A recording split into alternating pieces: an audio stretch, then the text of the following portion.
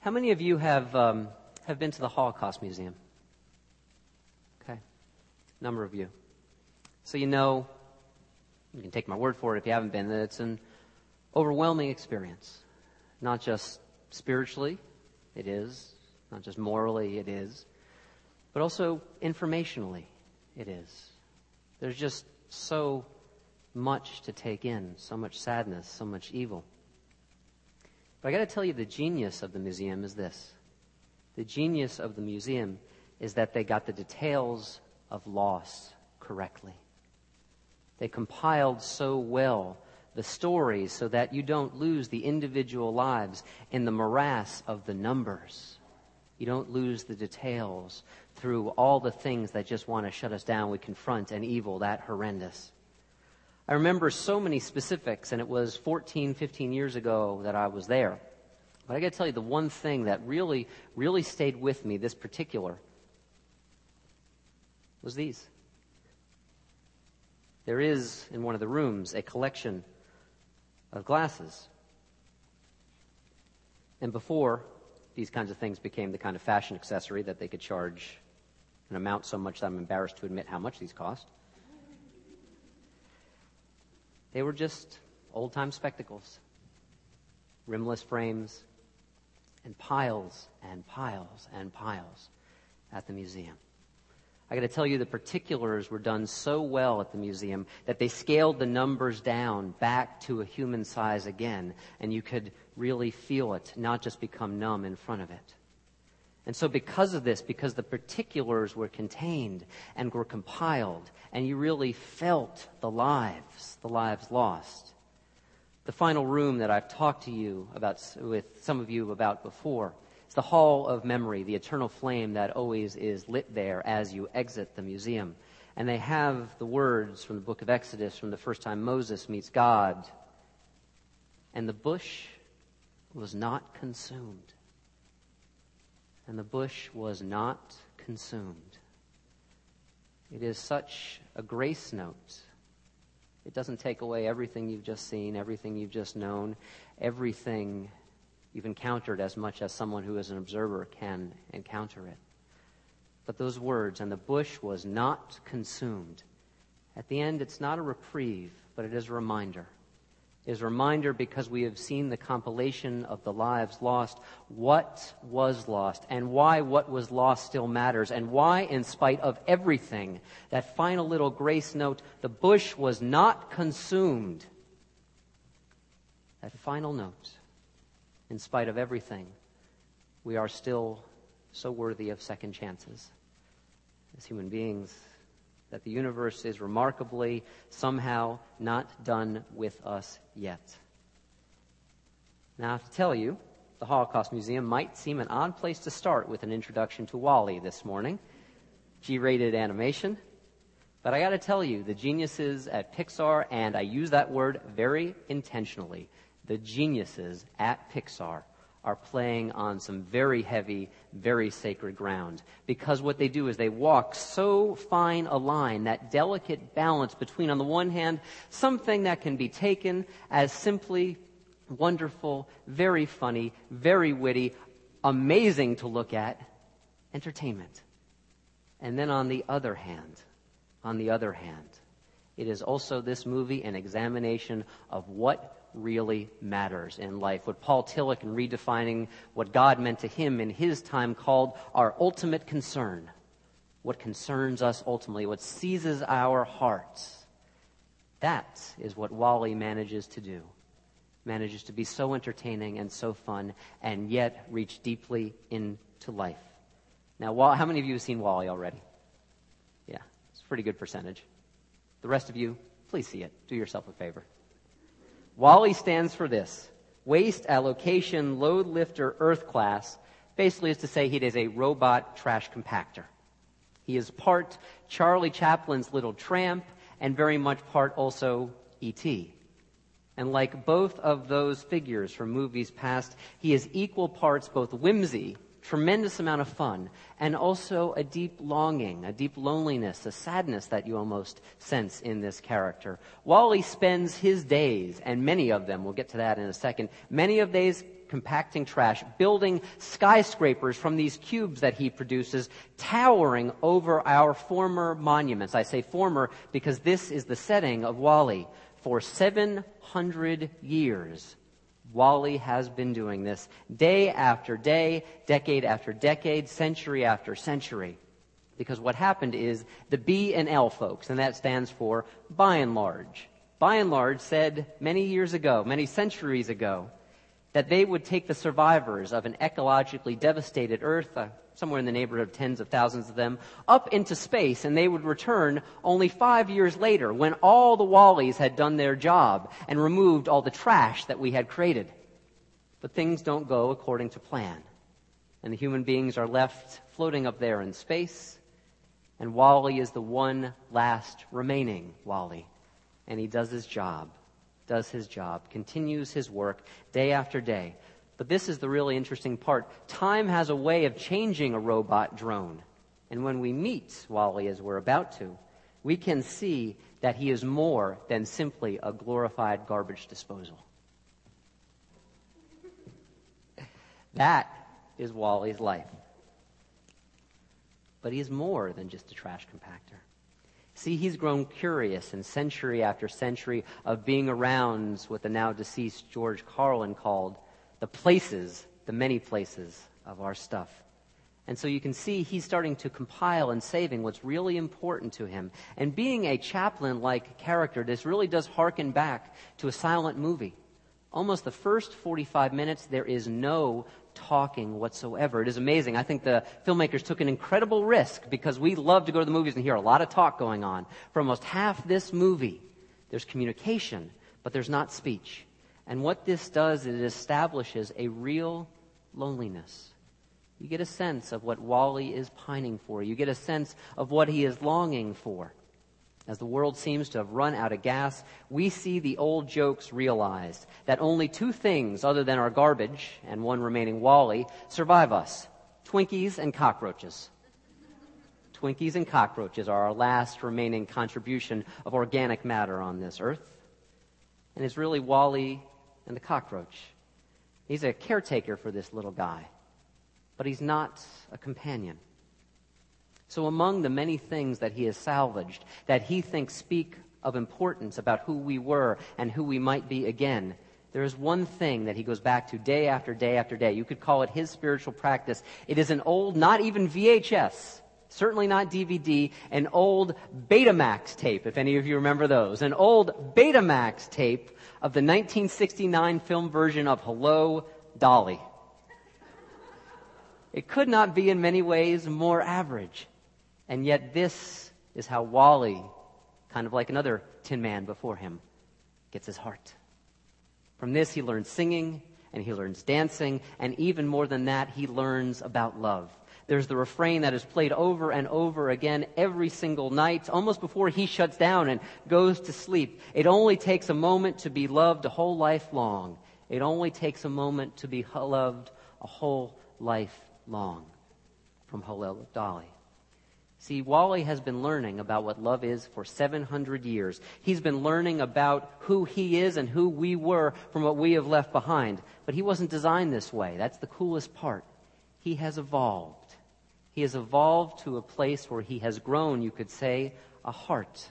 He has done this by intuiting what are the most valuable pieces of what we have left behind us. And so instead of just sifting through our refuse, you could say that he has found refuge. Refuge and building of this heart within himself, even in his being alone. And he prepares himself. He prepares himself for the opportunity when love does come along. That funny bit we just saw in which he takes a look at the diamond in the case and he chucks the diamond back and he keeps the case because he's fascinated by it. That's not just a funny commentary about the fact that, well, you know what? Diamonds really are not forever. Really what he's doing is he's working out the mechanics of connection. He is working out the hinge upon which all human relationship swings. He is practicing. Because you know what he is there? What he's doing there when he's swinging that? He's learning to hold a hand. If you've seen the movie, that's so much of what the movie revolves around. I got to tell you, John Lennon and Paul McCartney, they really, in some ways, wrote this song. I just want to hold your hand. That's all that Wally wants to do. He wants to find a hand to hold. He wants to be grasped, and he wants to reach out to grasp as well, too. He understands the physics of our human hearts. In the oldest and still most compelling story that there is, it is again love that ultimately saves him, and as well, us.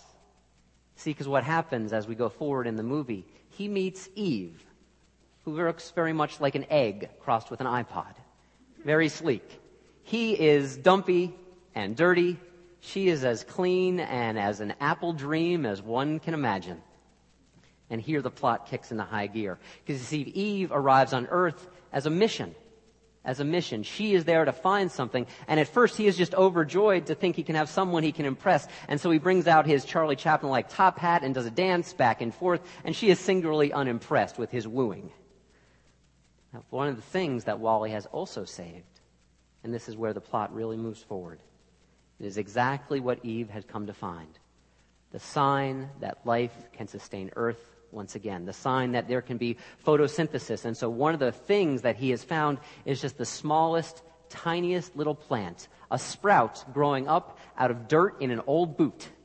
And she sees it, and she takes it into herself, almost like she's taking it into her womb, and she shuts down.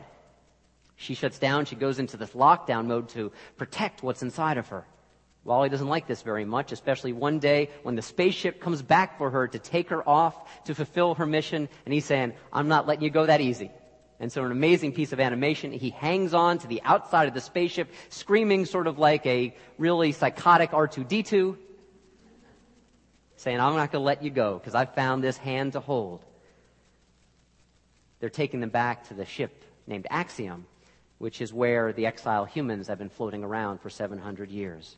Now, the irony is that while Wally has spent about 3/4 of a millennium on Earth learning from human ancestors, us, what love is really all about, finding the treasures amongst the wasteland, the humans in space have been moving in exactly opposite direction to him.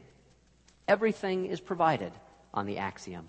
Everything we could ever want. It almost sounds like paradise at first, but you realize in sort of a nod to the Matrix movie, it's a little bit more benign than that. We're not actually being fed on, and in some ways it's more scary because everything is provided, and so what has happened to us as human beings, we have become just big infants. Just big infants. Infants are wonderful, and they are beautiful, but we recognize them and we welcome them so that they can grow. In fact, we've regressed 700 years in the future, and so we float around drinking from what looked like mega-sized big gulps with our own private video screen in front of us, oblivious to anyone and anything that the computers and the technology are not providing. It's kind of like they've fallen victim to one of my favorite Homer Simpson lines. If you remember this from about a decade back, he and Grandpa Simpson switch places in the nursing home. And Homer first sees someone who's using a wheelchair, and he says out loud, look what this guy's got, and here I am using my legs like a sucker. And he takes that to its logical conclusion, because next he sees someone on a ventilator. And he says, here I am using my lungs like a sucker. Of course, the logic of this is that you shut your life down if you don't make the effort. And that's what's happened on the Axiom in the spaceship. Ultimately, the humans there are not at all awake, not aware. I think this is also a sly rebuke on the part of the filmmakers to those spiritual traditions, and there's versions on the right and there's versions on the left that say, we create our own reality. We create our own truth, just us individually. And in the sense that somehow that is a good thing. Not on the Axiom. You get a sense of that vision that in fact that is the hell of loneliness, the hell of disconnection, the hell of not having significant human relationships. And actually, I like their commentary on technology altogether. It would be really ironic if the people at Pixar were saying technology is the devil. Wouldn't make any sense whatsoever. In fact, they're doing something much more sophisticated. They're saying that ultimately, whatever the technology is, it's a tool. if it serves to bind us each to the other and bring us closer together in communication and communion, it's a good thing. If it separates us, if it isolates us, it makes us think that we are self-sufficient apart from our brothers and our sisters, well then it simply will put us to sleep and isolate us from each other. What the movie wants to do is call us back into awakening, call us back into love and into life. And I got to tell you, although the movie really starts from a sort of sappy and sentimental place, and by the way, I don't use those words in a negative way. I love sappy stuff. I love sentimental stuff. But it also has a vision of very mature love at the heart of it. It's kind of like it starts out in puppy love and moves to mature love. See, Wally, in the beginning, he crushes on Eve because it's only about the two of them alone. But when they go up in space, and what they're doing assumes together, the two of them, the dimension of a mission, which they find out is nothing less than the saving of Earth itself. When what they do together is bigger than just the two of them alone or just the two of them as a couple, well then they really fall in love. Then their love becomes mutual, then it becomes mature, and then it is enough to save more than just themselves. Their love grows from something very small, very funny, very beautiful, very poignant, but it grows from something small into something amazingly significant. What Wall-E is really about, at its deepest level, is about how small things can grow to become significant things. But first we have to recognize that they are small first. These are small things like, in a very, very funny nod. How many of you remember 2001: A Space Odyssey? You remember "Das spake, also sprach Zarathustra," for those of you who speak German, and, the apes throwing around the bones, and, this is supposed to prefigure our coming into space and our future evolution and all that stuff. I like Stanley Kubrick. I never really liked that film all that much, to be honest with you. But you have humans, for the first time in decades, taking a step on the hull of the Axiom with "also sprach Zarathustra" in the background. And it's very funny, but also what they're saying is this small thing is a first step and a necessary step for human beings to become recognizable to ourselves again.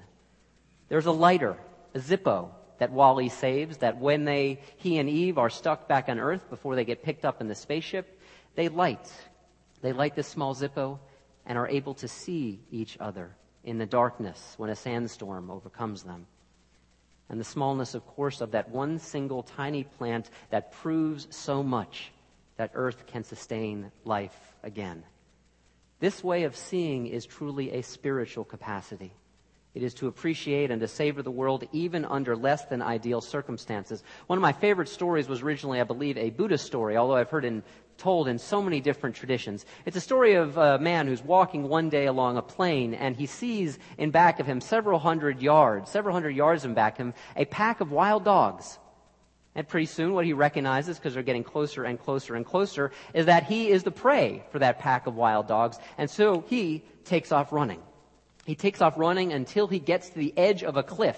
And the dogs are getting closer and he's got no place to go. And so he begins to lower himself down on this small root that is sticking out of the side of the cliff. And he thinks to himself, okay, I can be safe here for a little bit. I can hang on.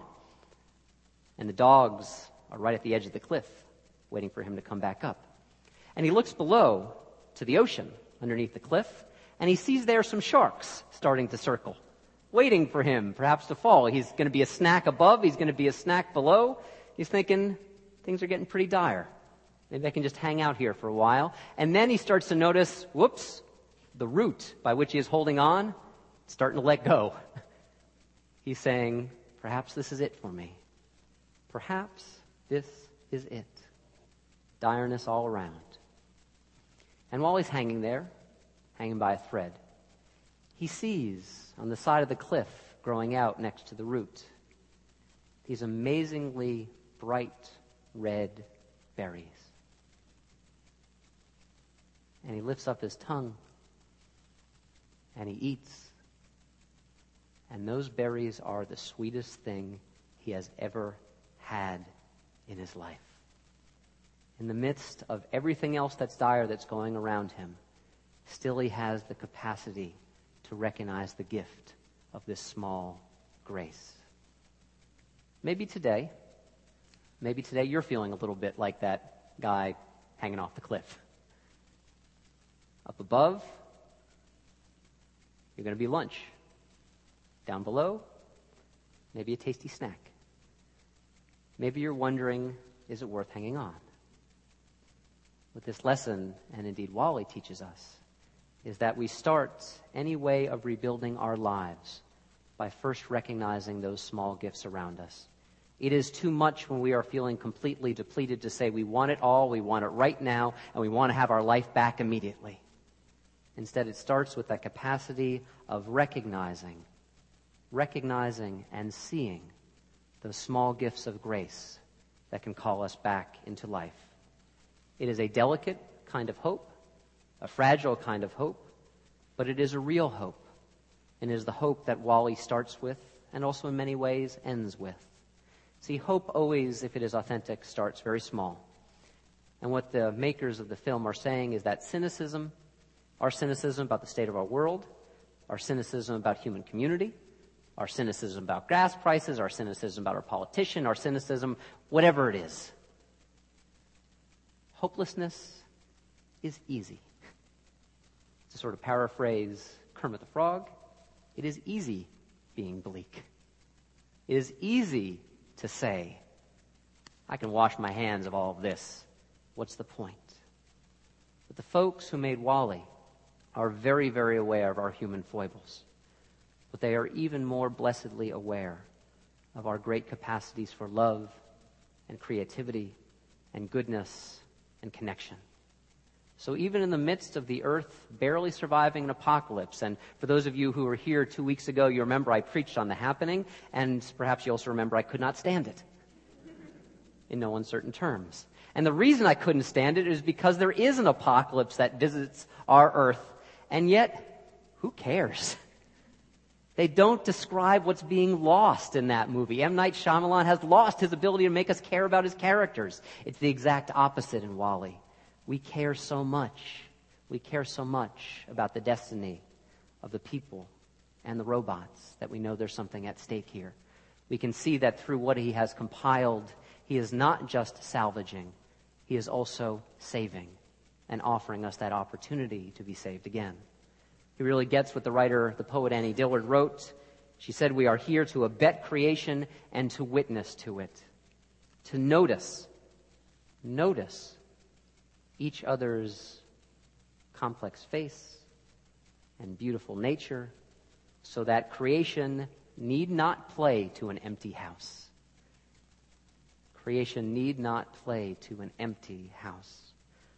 Those are the stakes in Wall-E. We are called to witness once again and to honor the creation inside of us and around us, to wake up, like the song said this morning, to wake up to the holy now, not some other time, some other space, some other place, but right here in this very moment amongst us all. We are sitting in the middle of it. We are not waiting, or at least I hope you're not waiting for it to come at some other time. It is here, and if we can honor it here, we will see it with the next step we take, and the next step after that, and the next step after that. It is to see our lives in the way that we talk about in our core beliefs, that yes, the burning bush still blazes, even if you can only perceive it as a flicker.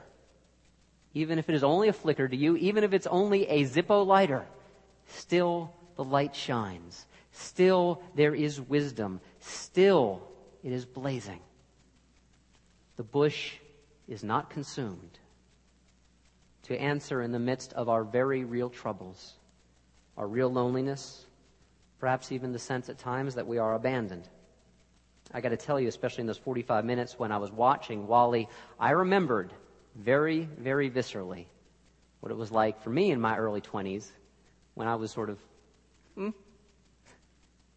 nothing to grasp, or seemingly nothing to grasp onto. And I could recognize that loneliness and recognize that loneliness and recognize even the dread of what Pascal wrote many centuries ago, that he was confronted and was afraid of the eternal silence of infinite spaces, of space that seems so vast and inhospitable to our lives. But we are called, especially as a spiritual community, to answer those moments of loneliness with the clear light of a deeper recognition. One of my favorite writers, Raymond Carver, said it best. At the end of his life, which was not an easy one, was a difficult one, much of it of his own making. But at the close of his life, awakening, he wrote, And did you get what you wanted from this life? Even so. And did you get what you wanted from this life? Even so. I did. And they asked themselves the question, and what did you want? What did you want? To call myself beloved. To feel myself beloved upon this earth.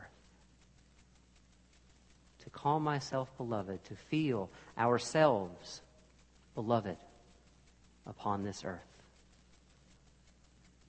I won't ruin the exact ending for you of the movie, but Wally and Eve are at the end able to call themselves so beloved upon the earth.